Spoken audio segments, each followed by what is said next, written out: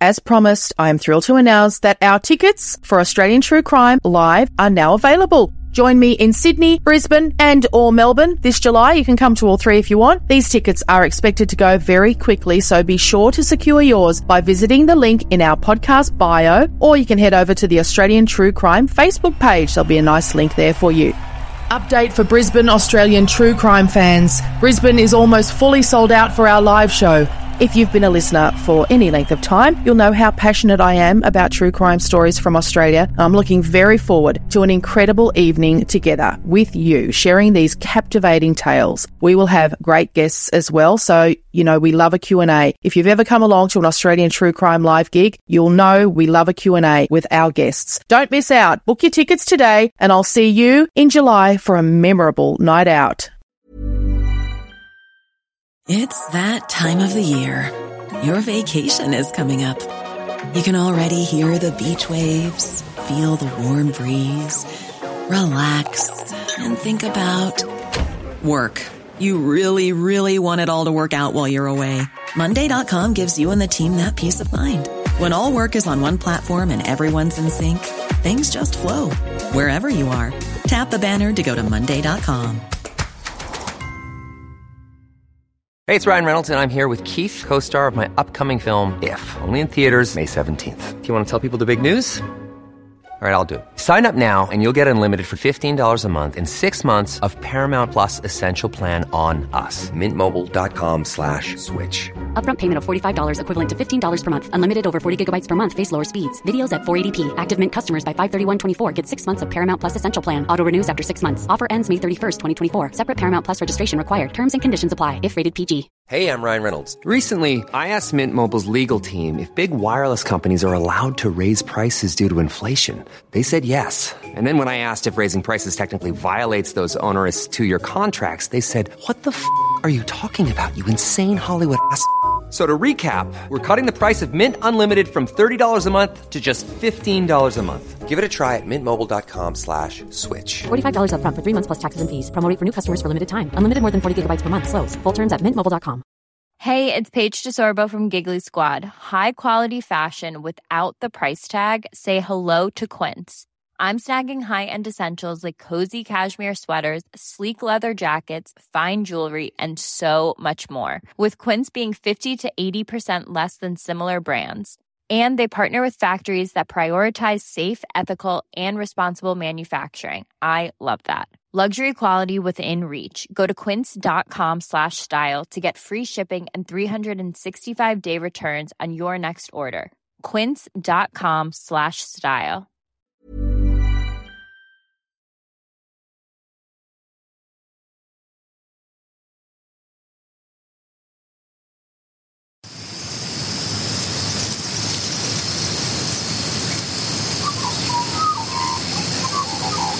The producers of this podcast recognise the traditional owners of the land on which it's recorded. They pay respect to the Aboriginal elders past, present and those emerging.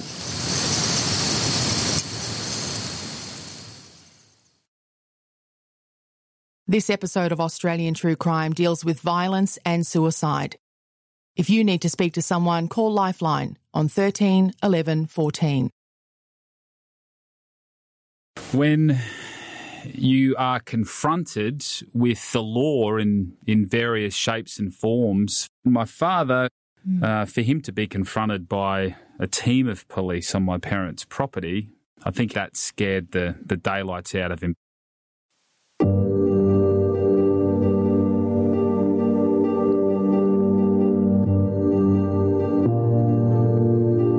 Travis Winks is a journalist and radio broadcaster. He's worked all over Australia and spent a couple of years working in the US at the ESPN Sports Centre, where he covered the world's biggest events like the ESPY Awards and the Beijing Olympics. For a guy from Ipswich in Queensland, it was a dream come true. But there was no magic formula. Travis worked hard, did right by people, and life had a way of staying more or less on track. That was his expectation because that's the way he was raised. But in 2016, Travis and the entire Winks family lived through a series of events that changed his outlook forever. This is Australian True Crime with Michelle Laurie and Emily Webb. Come with us as we go beyond the news cycle to find out how people become killers, how people become victims, and what happens next. Travis Winks wrote a book about the events that changed the course of the lives of everyone he loved in 2016. It's called Shattered, 67 Days to a Family's Self-Destruction, and he joined me to talk about it. I started by asking how often Travis talks about what happened to his family in 2016. It comes up in conversation all the time. Like my wife and I were talking yesterday. We've been playing music to our little 4-month-old because he seems to settle with music, and I was clutching at straws one night and started playing him a heap of Australian songs, and like I Am Australian, Waltzing Matilda, that sort of stuff. Plenty of Peter Allen and Tenterfield Sadler. Anyway, True Blue came up, and that was my dad's song, and that was played at his funeral, and I also sung it about 12 months after his funeral when we put his ashes in the ground in the cemetery. My wife was like, oh, our little fella loves hearing that song, and she goes, how do you feel about that? And I said, well, I think about the good times, not the bad times, because there's lots of happy thoughts and lots of good times that, you know, you can't let get overrun by the bad things that happen. So at least the new addition, who'll never know he's Poppy Russell, likes his song. Your book is all about the fact that your dad's life was overwhelmingly good times, and he was such a strong man, and the way the story ended was so out of character. Blew me away. I did not forecast the events that happened to my 3 family members. I mean, my brother was such a strong man as well, and my sister was quite strong and independent, and then Dad, he was the glue of the family. And, you know, Michelle, you always hear people say you need to ask those that you think are doing it tough or have a lot on their plate, are they okay? How are they tracking? You know, can you help them out? And I had a number of conversations with my father about all of that stuff with my brother and my sister, and then I was blindsided. I had absolutely no idea that he was that vulnerable. Tell us about your family. Let us get to know your family. Tell us about your childhood. My childhood was awesome, you know. My parents were very loving. They were very giving, and they gave us 4 kids all of the tools and all of the support to essentially do whatever we wanted to do. We'd go away on family holidays. Where did you grow up? Grew up just outside of Ipswich, which is a reasonably big town just outside of Brisbane. So we had a small property out there, and that's where my dad taught me how to tie wire on fences, which I still do to this day because we've got a deer problem where we live here in Wollongong, and I've got to try and keep them away from my plants, and I use some of his tricks. But, you know, we'd holiday down the Gold Coast, down the southern end of the Gold Coast around Coolangatta every year. You know, we were sent to private schools. I went to Ipswich Grammar, which was the same school that my father went to, and my brother went there, and thankfully him and I got to share 1 year there because as he was in grade 12, I was in year 8, even though he used to get annoyed because he didn't like his annoying little brother hanging around him. But, you know, I did my best to aggravate him as much as I could, as little brothers do. But he looked after me, my brother. You know, I think as you get older, as you get into your mid-teenage years, having a little brother's not so cool, and we did have times like that.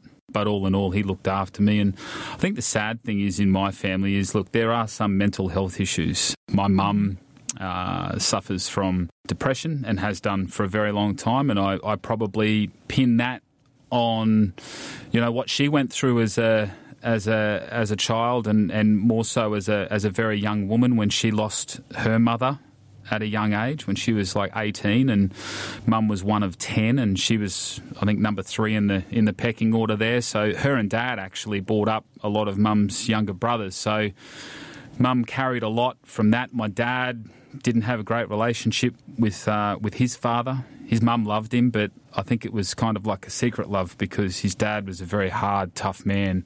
So look, there were some issues, and my eldest sister obviously she had a great life until she fell in love with the wrong man. And my brother, you know, like mental illness isn't contagious. So I think you've either got some kind of susceptibility in your DNA, or certain things happen in your life where it becomes all-consuming for you, and he definitely became a victim to the demons that were in his head. So I think it definitely runs in families. Yeah. Look, I touch wood that I don't have any issues pop up in my life because I love my life, and like knowing that mental illness is an issue within my family, I'm looking over my shoulder, making sure that I'm okay. But I'm not afraid to speak, Michelle. You know, like I talk to my friends, and I absolutely talk to my wife and my mother, and, you know, I'm not going to mask any issues that I may have. And thankfully, after all the crap that we've been through, I think I'm okay at the moment. Yeah, I really do believe too that facing it and talking about it, and certainly talking about it with your partner the way that you do, goes a long way. It does. And, you know, we had a lot to deal with. You know, and as Amanda and I, as our relationship blossomed, like, she's learning more things about, you know, my past as I learn about her past and her family, and I kept hitting her with little stories from the past, you know, about my father's relationship with his dad and what my mum went through as a younger woman. And, you know, it certainly helped me cleanse. I suppose that's part of the reason why I wrote this book, because I was very, very, very cranky the day that I found out about another family tragedy, and I started tapping away, and it was my way to vent, because I'd had to deal with so much after these 67 days that I highlighted in Shattered, that I never had a chance to grieve, and Shattered was my chance to grieve. It's become a very public way to grieve, but we all have choices, and this is something that I harp on about to my nieces and nephews and my children in a watered-down fashion, particularly the younger ones, that we all have choices. And I hope that this story encourages people to think about their lives, their choices and their relationships differently. There's a lot to take in, but the snowball effect from one bad choice or poor choice can have ramifications on people that you don't even know. For example, those poor coppers that turned up to my parents' property that afternoon. Can you take us now to when your family first started dealing with police? Was it your sister's interaction with police because of the domestic violence in her relationship? Yeah. Or was it your brother? Well, it was probably a combination of the two, because my sister dealt with a fair bit of that stuff by herself. So if you single it, like as a family as a whole, you know, it wasn't until later. But she obviously made various complaints to police about some of the treatment that she was receiving. And then, you know, like my brother, I mean, he had to run in with the cops when he was, I'm going to say, like 17. I reckon he had one of his What was his caper, your brother? What was his caper? He was a bloody legend. That was his caper. He was a champion. Of course. Bloke. He was the type of bloke that everyone wanted to have a beer with. But if you rubbed him the wrong way, he would cut you, and he did know how to hold a grudge. He could hold a grudge. I think he got that from my dad's dad. But I remember one day I was at home, and Trent and Amy, you know, they were out, and Trent was out, and he had one of his mates' driver's license, who was a little bit older than him, in his wallet, and he got picked up by the cops in Ipswich, and they nailed him for having this ID. Now, I don't believe he was using it, because seriously, it'd be like having Bert and Ernie. Like, there is no comparison, right? You know, you're not going to get away with that. Like, good luck, champ. But he did get in strife for that, and he had a few assault incidents in his years when he was out on the drink. But I suppose, you know, like, that's alarming. I'm not playing that down, because that's serious stuff. But would it be fair to say that Trent was one of those blokes who sort of started out as a bit of a scallywag, and then as he got older, it sort of stopped being funny and cute, and it got a bit more serious? And he did grow up out of that getting into trouble, but he still went out on the drink because he worked for a beer company. Right. I mean, people would say that's the best job ever, but you got to do a lot of socialising in that game, so therefore you do probably have to drink a few beers. He cleaned up his attitude as far as getting into trouble as he might have when he was a 17, 18-year-old. So how did he end up then living at your parents' holiday unit? How did that evolve? Because his marriage fell apart. Right. And, there's two sides to every story, and I know a lot of his story, but I can't... Oh, listen, that can happen. Oh, yeah. I can't imagine that he would have been the easiest person to live with when he was starting to spiral into depression. And he took a redundancy from his job and bought into a small business of his own, and he didn't really enjoy that, and I think he missed his work in the beer game. And his marriage fell apart, and he ended up moving south down to Coolangatta and in Mum and Dad's unit. But he needed a lot of help, and the problem with him is that he'd often refused to take his medication. He'd often refused to go to appointments. He didn't accept help from almost everyone who offered it to him. He did from Mum and Dad to a certain point, but he was a very, very challenging person to deal with because I don't think he would admit that he did have a big problem, but you know what? He had a massive problem, and then it consumed him.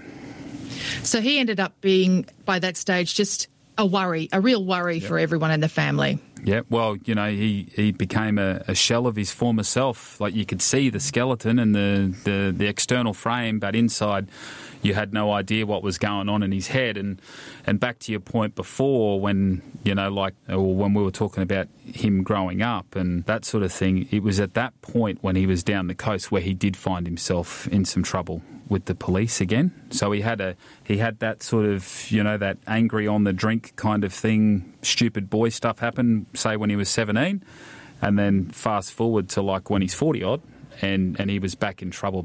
Your family's reaching crisis point when Trent is just a big worry for everyone. He's staying in Mum and Dad's holiday unit because he can't afford rent and all that kind of stuff. He's such a worry that at one point your parents are ringing the neighbours of the holiday unit, asking them to check on him because they can't get him to answer the phone. Yep. A neighbour goes in there with a spare key. Yep. And what does he find?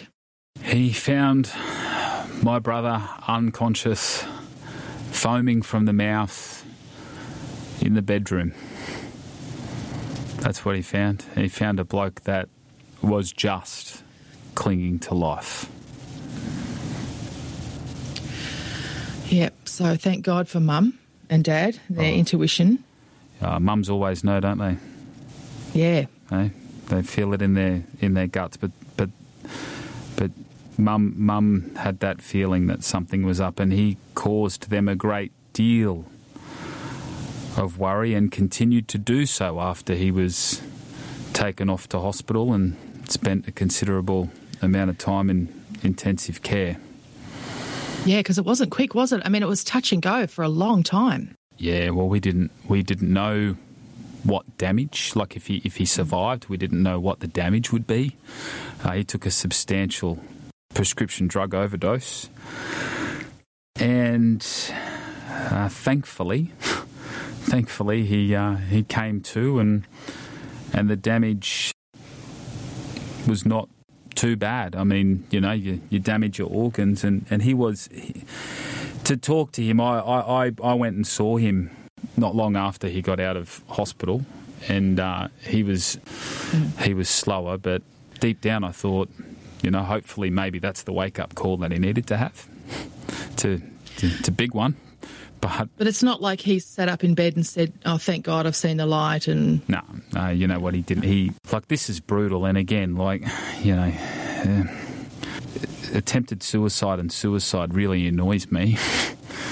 Oh. It really pisses me off because it's not the answer. It is absolutely not the answer. There's no other way to say it. It's not the answer. Full stop. He was adamant he wanted it done. He was annoyed with himself that he woke up. It's like, geez, mate, you got a second chance here. We can help you, and you can have a clean slate. And yep, you know what? Your marriage is over, but you've still got your children, and you still have a brain, and you're still very clever. And he would have been a wonderful asset to many businesses, my brother. But he just threw it all away. Like, just couldn't see that he had a clean slate, like fresh start. Like, you know, you're down on the southern end of the Gold Coast. The world is your oyster again, my friend. Like, that's what I would say to him. But he just wouldn't buy it. And at the same time, your sister Amy is coming to a real fork in the road in her marriage, in her relationship. Yeah, she wasn't married. Oh, okay. She was promised that they'd get married, but he never came through with that. I'm glad that never happened, actually. Well, talking about mental health, she's reaching a point where she's just cracked. Oh, mate, she cracked. She cracked like an egg on a hot plate. She reached her point and she just kept going. She just kept going. Tell us what happened. Okay, so her relationship with him was an ugly one. You know, like, I suppose if you broke it down into a percentage, there was some love, because there always has to be some love, and she fell in love with the wrong man. He was extremely controlling and dominating and violent. I think looking at her physical abuse is totally wrong. Don't get me wrong. But the emotional abuse that she endured, and I'm sure many women endure, and men too. Men aren't immune to copping emotional abuse. Mm-hmm. I think that is what wore her down. And she snapped one day. She wanted to confront him face to face and have a chat. He didn't want to play ball. So she, in her little car, tried to... Well, she did. She didn't try. She slammed into his car in anger and frustration at low speeds. He had a SUV. But she just didn't do that once. She just kept going again and again. And then she, a short time after, she located him and she tried to do it again and damaged some of his friends' vehicles. So she didn't physically harm him, but she did the wrong thing. So she would argue that she had been the victim of violence and abuse for years, and then she finally... snapped. Fought back. Yeah, but snapped. No one wants to listen to you, Michelle. No one wanted to listen to her. I mean, we did, but no one that can really enforce change. They didn't want to listen to her. All they wanted to do was nail her for the offences that she committed, and she was nailed. However, she does say, and it takes a brave woman to say this, and again, she did some stupid things. I've told her that she did stupid things, right? She handled that poorly. But again, walk in the shoes and see how you go. This is what annoys me about when people judge. Don't judge until you try them on and do them up. Because she went off to work after that? Yeah, she went off to work because then she went back and had that second crack with the ramming of the cars. But she says, and I commend her for this because she is brave, and that is that going to prison saved her life. Wow. Now you think about that. So tell us what happened that day. She went to work, and then, to her surprise... the police had tried to contact her because a complaint had been made for her earlier behaviour. Fair enough. I probably would have made a complaint too. And that was like poking a snake. And she was cranky.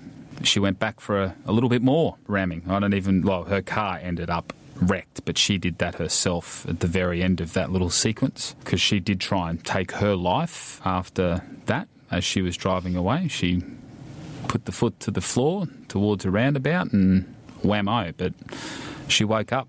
And she woke up in trouble with the police, and I think was she taken into custody that day, that night? Yeah, well, she went to a mental health hospital, and she was released. But then the police had to collect all of their evidence and their statements, and I reckon I've read that brief of evidence probably 50 times. It's a pretty substantial document, and there is, look, you know what, she went through some bad times in that relationship, and she was absolutely a victim of domestic violence, but she handled that day and that moment in time very poorly, and she should have just walked away. So she ended up in custody, is the long and the short of it. She ended up in custody, and for a family under a lot of pressure already, that was incredibly difficult. Yeah, because she was one of the first to get down to the hospital to Trent. Because, like, we're talking, this is like 2.5 weeks after each other sort of thing, right? Like, it was quick. It was really quick.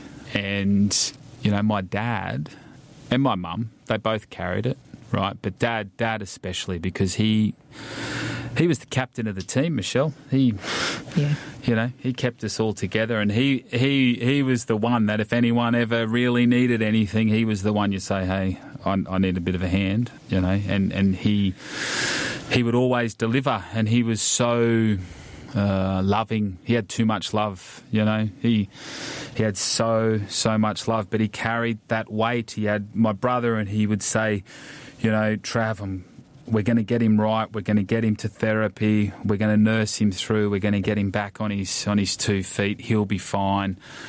And then with Amy, he was very concerned about the legal proceedings and how he would navigate through that, assisting her, having the right advice, and then ultimately trying to get her situation sorted, whatever the punishment would be. You must have felt incredibly helpless, your dad, during this period of time. Yeah, because, well, you know, like if you rang Dad and said, oh, mate, I can't pay the electricity bill this month, could you please swing me $300? It's not a problem. Like, that's easy. If you rang him and said, oh, Dad, I need a hand with fixing this or moving this, not a problem. He can do that with his eyes shut, right? But when you start talking about the complexities of these particular issues, a son that's gone extremely close to committing suicide and a daughter who is in custody on a range of serious charges, like charges that could have resulted in multiple years behind bars. How do you deal with that? How do you deal with that? Well, on top of that, your parents were trying to navigate the prison system, which is confronting and confusing to anyone who's never dealt with it before. And they're trying to get their heads around it at a very basic level, weren't they? Yeah, I mean, from visitation to getting the clearances to being able to transfer money. And when you fast forward to November 17, 2016, it was getting money to Amy in the Brisbane Women's Correctional Centre that probably pushed Dad over the edge. You know, and there is no handbook on, you know, like, could you imagine someone printing a book saying, here's what to do when a loved one or a friend ends up in the slammer, here's what you need to do to be able to do all the stuff. Like, it's not the type of reading you want to sit down, you know, on the couch and have a cup of coffee with. It's one of those stupid things that they probably would say, Corrections Queensland would say, yeah, there is. It's on our website or it's here, you know. One of those institutions would say, yeah, we've done all that. But for us, we don't know how to access that information. It's one of those things that unfortunately you have to live through and learn the hard way. Yeah, well, we learnt the hard way, and there was a lot of frustration from my parents, particularly my father. You know, my sister rang me from prison. I was the first phone call that she made from inside the Brisbane Women's Correctional Centre. And that was the morning of that day. So it was November 17 in the morning. And I took the call and she was devastated and we cried a lot. And it was great to hear her voice. And she said that she needed some funds transferred because that's how they buy paper and stamps and a coffee and that sort of thing. So I'm like, I'll take care of it, not a problem. So Amanda and I were all for that. Like, we'll make the transfer. It's too easy. And I had rung Dad not long after that phone call to tell him that I'd spoken to Amy and that, you know, like, she was upset, but she's hanging in there. And we talked about the money transfer, and I said, I'm going to do one right now, so that'll get her going, and then I can talk you through it over the weekend, and because there's a process, and we'll nail it, and then we can just keep doing it, and that'll take care of business. But he wanted to get money to her straight away, and he had a phone conversation with my other sister later that afternoon, and Dad became increasingly frustrated with the system, and that's what led to him walking down the back paddock that arvo. Your dad's, I suppose, I'm reading your book and I'm sensing anxiety in your dad, a growing sense of anxiety, like he's being irrational, I think, by this stage. Yep. He won't wait for you. He won't listen. He's decided he wants to transfer this money. He's getting angry, anxious. It's like his mind is racing. All of his feelings of hopelessness and helplessness are really overtaking him. All consuming for him. It's like... And it's focused on this transfer of money that he can't figure out. Yep, I think that was the head of the pimple. That's what popped, and that's what got him, because he wanted my other sister to drop cash off there, and she was busy. She was busy working on the road. And I've been in that situation as the eldest child in my family with my father, where he would pick something like that, and when I would say to him, I can't do that right now, he just couldn't stand it, because that was the thing that he had decided would fix everything. Yeah. Well, Dad wasn't always like that. It was only in neither was mine. Yeah, but in a moment of stress where it was just everything was coming to a head. Yeah, it did. And he was extremely irrational and not himself. And he got off the phone to my other sister, and he grabbed his hat, put his boots on, and said to my mum that I'm going down the back paddock to bash my head against a tree so he could bleed out, because he had blood clots. He was in hospital the weekend before for blood clots. So he was talking the game that he was done. Coming up on Australian True Crime, what happened when Travis's father, 65-year-old Russell Winks, walked down the paddock on that day in 2016. If you're experiencing depression or anxiety, call Lifeline on 13 11 14. Thank you to these patrons: Tegan Johnson, Joanna Wilson, Eilish Negleen, Lily Jones, Alana Godden, Melanie Saunders and Nicholas Gonzalez. Selling a little or a lot? Shopify helps you do your thing however you cha-ching. Shopify is the global commerce platform that helps you sell at every stage of your business. From the launch your online shop stage to the first real-life store stage, all the way to the did we just hit a million orders stage.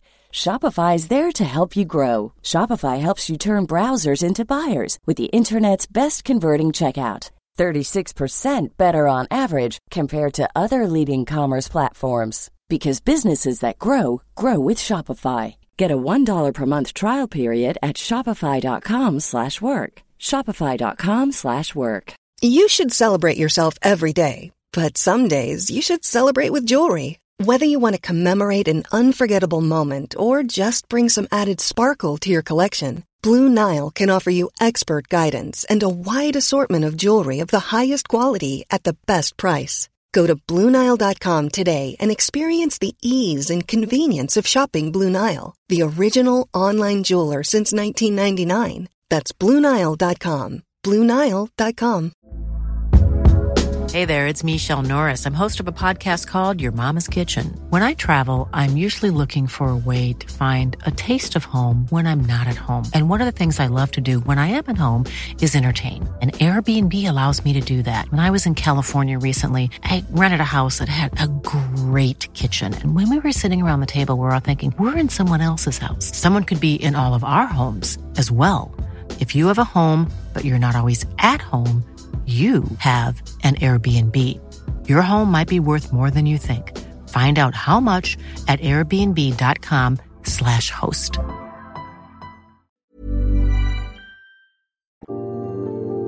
You know, my dad, he grabbed his hat, put his boots on, and said to my mum, I'm going down the back paddock to bash my head against a tree so he could bleed out. He was talking the game that he was done. He had a gun down there. So they had, down the bottom of the gully there was a pump. I didn't even know this. I learnt all this the day after. There was a pump down there and he had a blue tarpaulin that his gun was wrapped up in. And it turns out it was the .22 that we had when we were growing up on our first family farm, like in the mid-'80s. Like, I don't know when he got that gun. I don't know how he got that gun, but in those days, if you had a hobby farm, you could have a gun.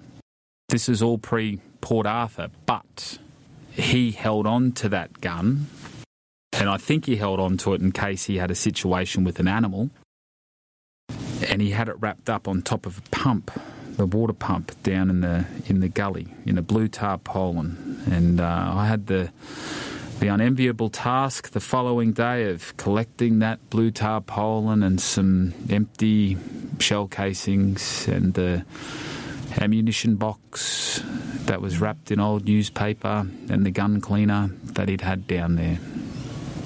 That's what he used. My mum, she went down to talk to him. She left their granddaughter, my niece, up in the house. And, like, Mum and Dad, like, Dad could blow up like the best of them, you know. He had a bit of a go off like a firecracker in him throughout the years, but he'd often cool down, right? So Mum went down to talk to him, and there he was with the gun, and he told her how terrifying. that he was done. And my mum said to him, well, if you're done, I'm done too, so you take me out because I love you and I can't live without you. And you know what? Knowing her today, 4 and a bit years on, she struggles to not like to live without him. It's a hard grind for her. But he told her not to be stupid and to go away. And their granddaughter was starting to scream because she knew something was up. So Mum started to go back up to the house to attend to her, and she heard a number of shots fired as she was going back up the hill. So that's when she thought that he'd shot himself, so hence the reason why she got onto the neighbour to say, hey, Russell's got a gun, he's fired some shots, you probably heard him. Do you reckon you could come over here and go down and have a chat to him and see if he's okay? Because I'm worried that he shot himself, and if he has, he's going to bleed out. And I've got to say, the neighbour's bloody brave, because if you got that phone call, do you think you'd be going, yeah, no dramas, I'm going to go over and catch up with my next-door neighbour who's a pretty good bloke, but he's got a gun and he's fired shots? Like, could you imagine walking into that? It's incredibly brave. Like, I don't know if I could actually agree to do that. That's a big call. He's a brave bloke. Nice fella too. Big call. Yeah. And time went on a bit, and Mum was really concerned, hence the reason why she rang 000, and hence the reason why the police arrived. And when the information is conveyed that a person has fired a gun, they were seen holding a gun, and you believe that they have shot themselves, well, they are going to come expecting anything, aren't they? Absolutely. The police, and look, you know what? The Queensland Police Service were confronted with a shit situation that afternoon. Mm-hmm. And I have become armed with a lot of knowledge from the Ethical Standards Command lead inspector, and we've had the coronial inquest, which for the record take too long. Yep. That's a disgrace, the length of time. I mean, they're thorough, and I understand that, but, like, seriously, let's get some closure, people. And the way things were explained to me, and you can hear it in those videos when you watch what unfolded at my parents' property that day. It's the sliding doors moments, because they were trying to do a tactical retreat, which is where they basically wanted to get Mum and my niece off the property and the 2 neighbours. And they wanted Mum's mobile phone to have on the back table so that they could communicate with Dad, because they were in the process of trying to get a negotiator. Like, we're talking like 200 kilometres outside of Brisbane, give or take a few k's. Like, you're out in the sticks. And when the neighbour drove over, he drove sort of halfway down the paddock, right? Because Mum had told him Dad was down the bottom of the paddock. So he sort of left the car there. He left the keys in the ignition. As you do, they're in the bush. That's what you do. The police were moving back and were keeping the perimeter of the property secure, and there are only a handful left, like inside the property. And the last thing that they needed to do for this tactical retreat was to get the keys out of the ignition. So obviously they go around, they check all the motor vehicles, make sure there's no keys. Because if you have a person who is armed on a property, they may try and get into a vehicle and drive away. So their goal is to make sure that the vehicles don't work. Anyway, they were going back to get the keys, and that's when Dad stormed up the hill again. And that is what led to that last 5-minute standoff. So you have sliding doors. So you go, what if the keys weren't in the car? What if they'd done that 10 minutes earlier and got off the property? How would have it played out? What would have gone down? They're questions that we will never have answered, because what happened is what happened. On the night, my sister had seen a story on the news, on TV, in prison. And she recognised my parents' property, and she could see the graphics, and she knew. She knew. I mean, it was their property on TV. And one of the officers from the prison rang me to try and get in touch with Mum. But the phone reception out at where Mum and Dad's property was terrible. And I pleaded with them to let me talk to my sister, but they would not. They would not. Like, she is inside. And, I know that the prison system deals with all sorts and all types and numerous different offences, but, come on, where's the compassion? Where is the compassion? Yeah. So you write about that in the book, that the guard is saying, look, she's right here with me. Can you just confirm it and then I'll tell her? And you're saying, well, if she's right there, can I please talk to my sister? Can I be the one to explain to her what's happened? And he's saying, well, I don't think they'll give me permission. I don't think it's going to happen. It's so frustrating to read it. I can't imagine the heartache of living through that moment. I try not to get upset anymore. Yeah. But I can picture myself sitting at our dining room table, just watching my family's world implode and thinking about the pain that she had in that moment, because she blames herself. And thinking about my poor mum up there dealing with that, getting questioned by police, and then thinking about what went through my father's head in those couple of hours that afternoon, and then in that moment when he was shot.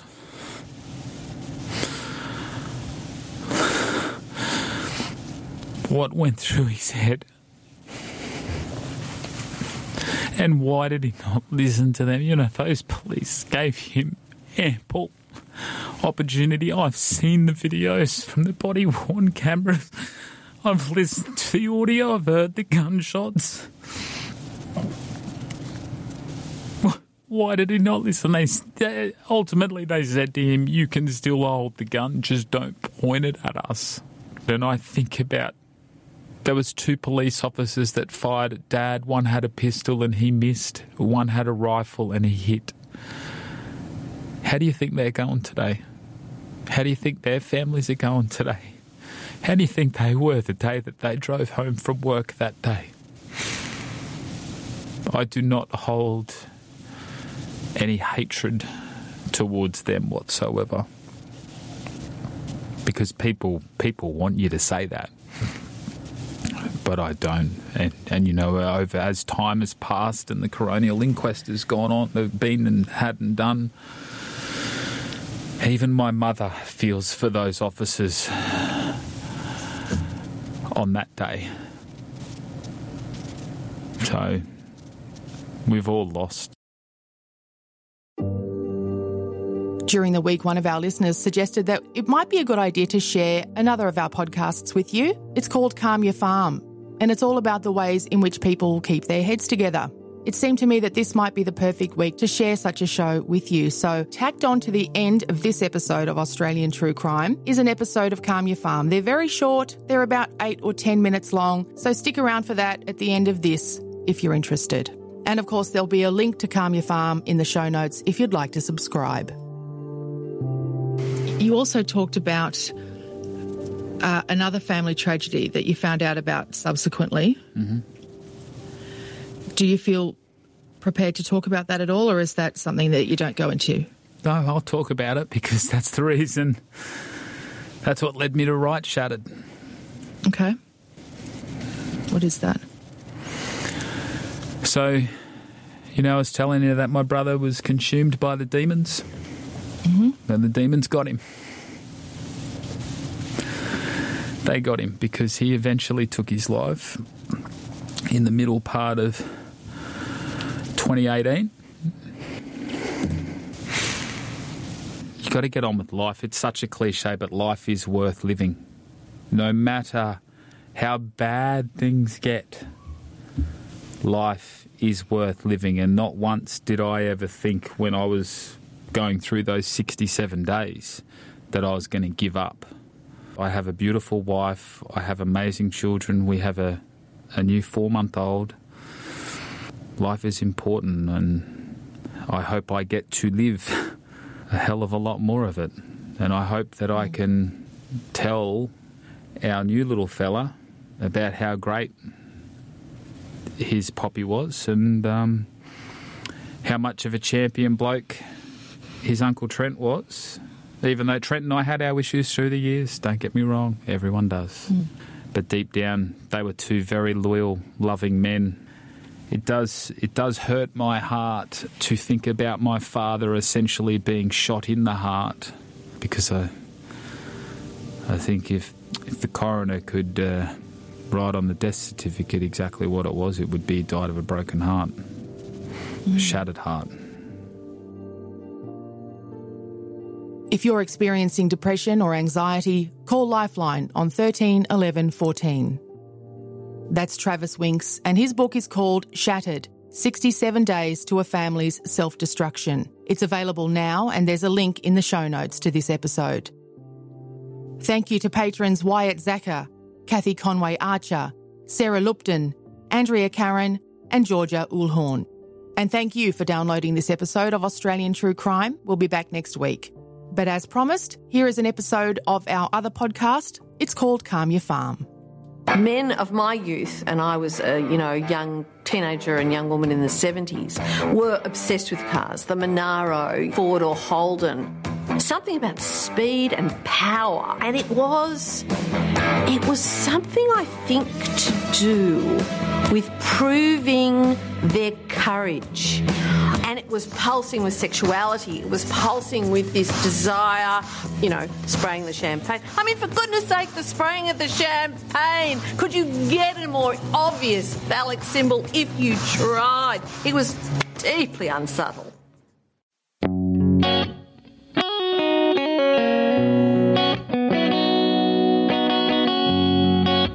Jane Caro is one of Australia's most dynamic and sought-after public speakers.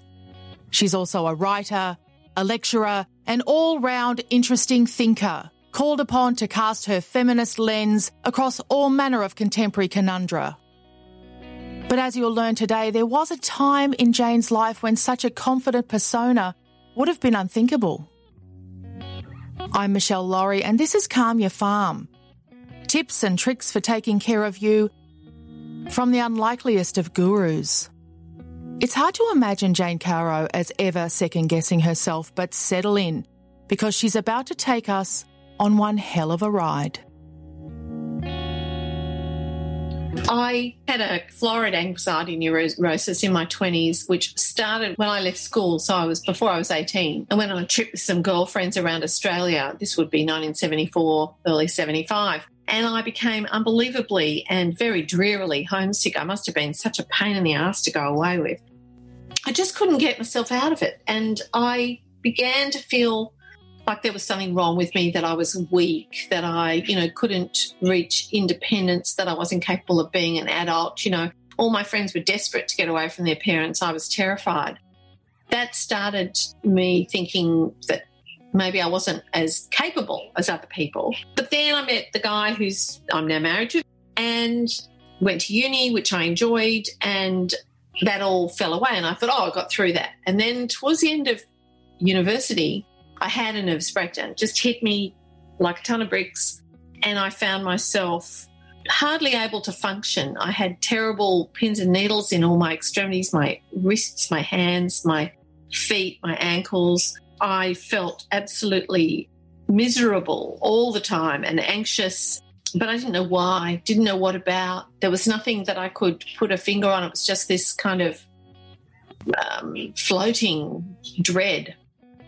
And then while I was in the grip of that, I developed a form of OCD, which is I'd never had the compulsions, like I didn't have to wash my hands a million times or check the locks or anything like that, but I would have this rumination, these intrusive thoughts that just came all the time. And in my case, they were thoughts that any minute now, like literally any minute now, I would lose control and I would do something terrible. So driving a car was quite difficult. If I drove past a pedestrian, I would get panicky. If I was on the train station, I would worry that I was going to shove the person in front of me in front of the train. Now, it sounds pathological. I've since investigated it. And the defining characteristic of this particular obsessive thing is that people never do anything. It's the thinking that they're punishing themselves, nobody else. But this, I really thought I'm going crazy. They're going to have to lock me up. I'm a really defective person, is the feeling I had about myself. Externally, I'm functioning fine. Externally, I'm passing my uni exams. Externally, I'm getting a job. Externally, I've got a good relationship with my partner.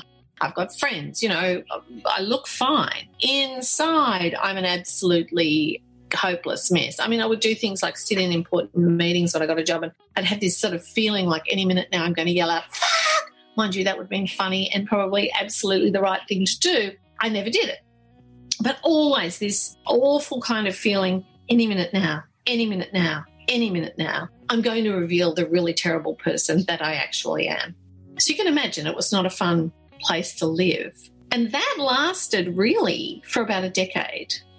And one of the gifts it gave me, and it gave me many gifts, is that it forced me, because it was so florid and dramatic.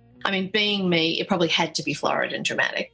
It forced me to go and seek help. So I had to go and find people to help me. And I went to a variety of different people, different professionals, psychiatrists, psychologists, counsellors, all of whom helped me in some ways, none of whom cured me of the OCD, but all of whom who taught me things. So that was really useful. I learned a great deal that I would never have learned if I hadn't had that mental health issue, because it makes you ask, who am I? What am I about? Why am I like this? And that was a huge learning curve for me and incredibly important. The most important person was a counsellor I went to, who's now a very close friend of mine, who really taught me an enormous, she sort of reparented me and reframed things and helped me to lose the way I beat myself up all the time. She would always reframe things. So I remember once in particular, I said something about, I'm always overreacting. And she said, are you? Why do you say you're overreacting? Because people say to me, you're overreacting. And she said, that's interesting. So what are they saying to you when they tell you that you're overreacting? Who decides how much reaction is enough and how much is too much and how much is too little? Who made them God that they get to decide what exactly the right level of reaction is? And that's when I started to realise that it was always men who were telling me that I was overreacting and over-emotional. And I started to think, my feminism kicked in, and I thought, she's right. Fuck that for a joke. They're not God. They don't get to tell me that my reactions are too big. I'm allowed to have my reactions, however big or small they might be. And now no one even tries to tell me I'm overreacting, because if they do, they immediately get a lecture on, and can you tell me exactly how much reaction would be acceptable in this set of circumstances? And where it is you got your degree or your qualification in deciding how much reaction is acceptable. I didn't know you were that person. the arrogance of it and the way I just accepted it. I accepted it as a judgment on me that was reasonable and that I should take on board. She'd do things like that. She'd reframe it. It was incredibly empowering and liberating in lots of ways, but I still had the neurosis. And then I got pregnant and my first daughter was born prematurely. Just went into a sort of midway nursery. And unfortunately, in that nursery, she caught a thing called RSV, positive bronchiolitis, which is still the biggest killer of babies under 1. It's particularly dangerous for premature babies. I had her home for a couple of nights and my husband and I realised that she was sick, and we brought her into Camperdown Children's Hospital and they immediately admitted her. She just got really, really sick and to the point where she stopped breathing in my arms. While I was trying to breastfeed her, went blue. They had to hit the, emergency button and they took her out of my hands. And I heard the charge sister saying she had polio over her hand, and I could hear her hitting her on the back going, come on, come on, come on. And I remembered that when my friend's baby had been born with a tube around her neck, she told me about how they tried to get her to breathe. They did thankfully manage to do that, and saying, come on, come on, come on. So I realised what had happened. And it happened 3 times. So they'd get her breathing and then I'd hear it again, and then they'd get her breathing and I'd hear it again. I remember when I realised what was happening, I just had these instincts. And because I've been to so many counsellors and psychologists and things, I thought, don't fight your instincts, just follow them. So I felt like it was unsafe to sit on the chair, and so I sat on the floor. Then I felt like it was unsafe to sit on the floor. I needed something behind me. I needed to be in a corner, and there was a pot plant, and I got in this corner between the pot plant and the wall. It was weird. It was like an animal needing to feel protected. And I thought, no, this is what you need to do. Don't worry about your dignity. Do what you need to do. And I remember my husband arriving in the middle of all this crisis, and he said to me, come out, come out. I said, I don't want to come out. And he said, come out for me. So I came out.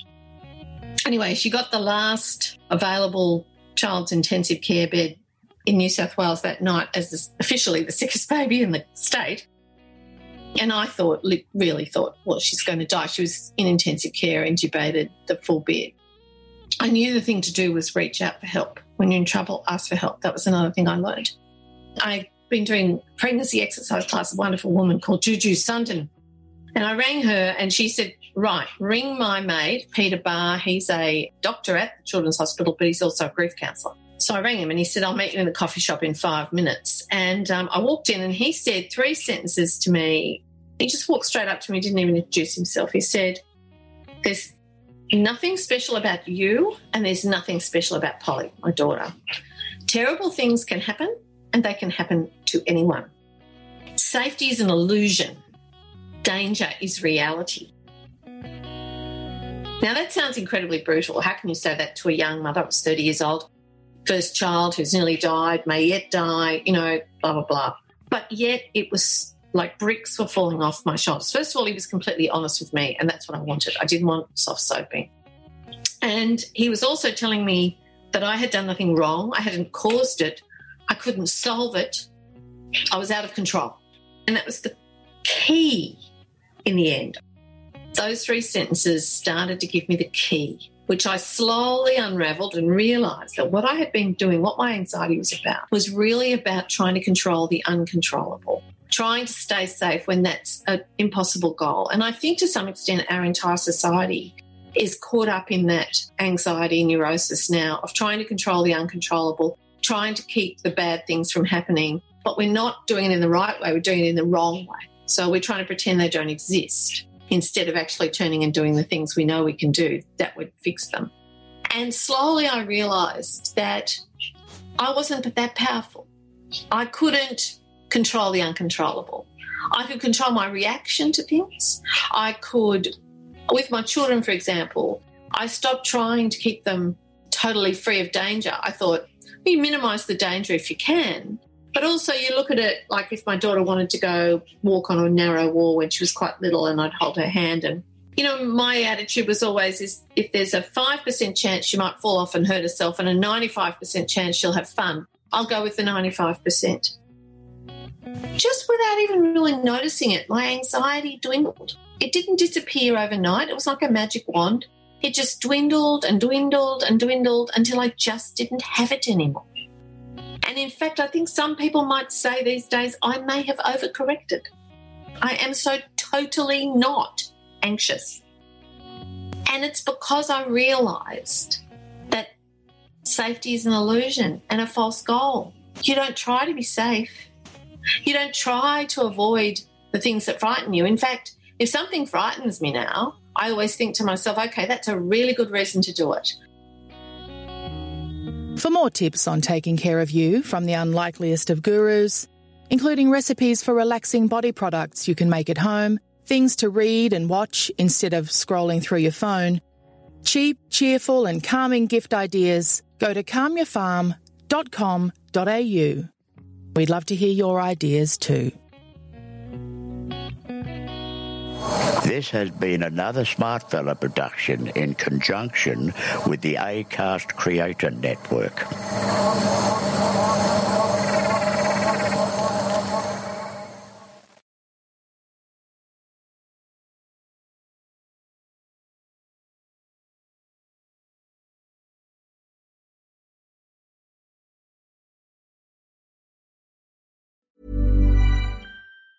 Planning for your next trip?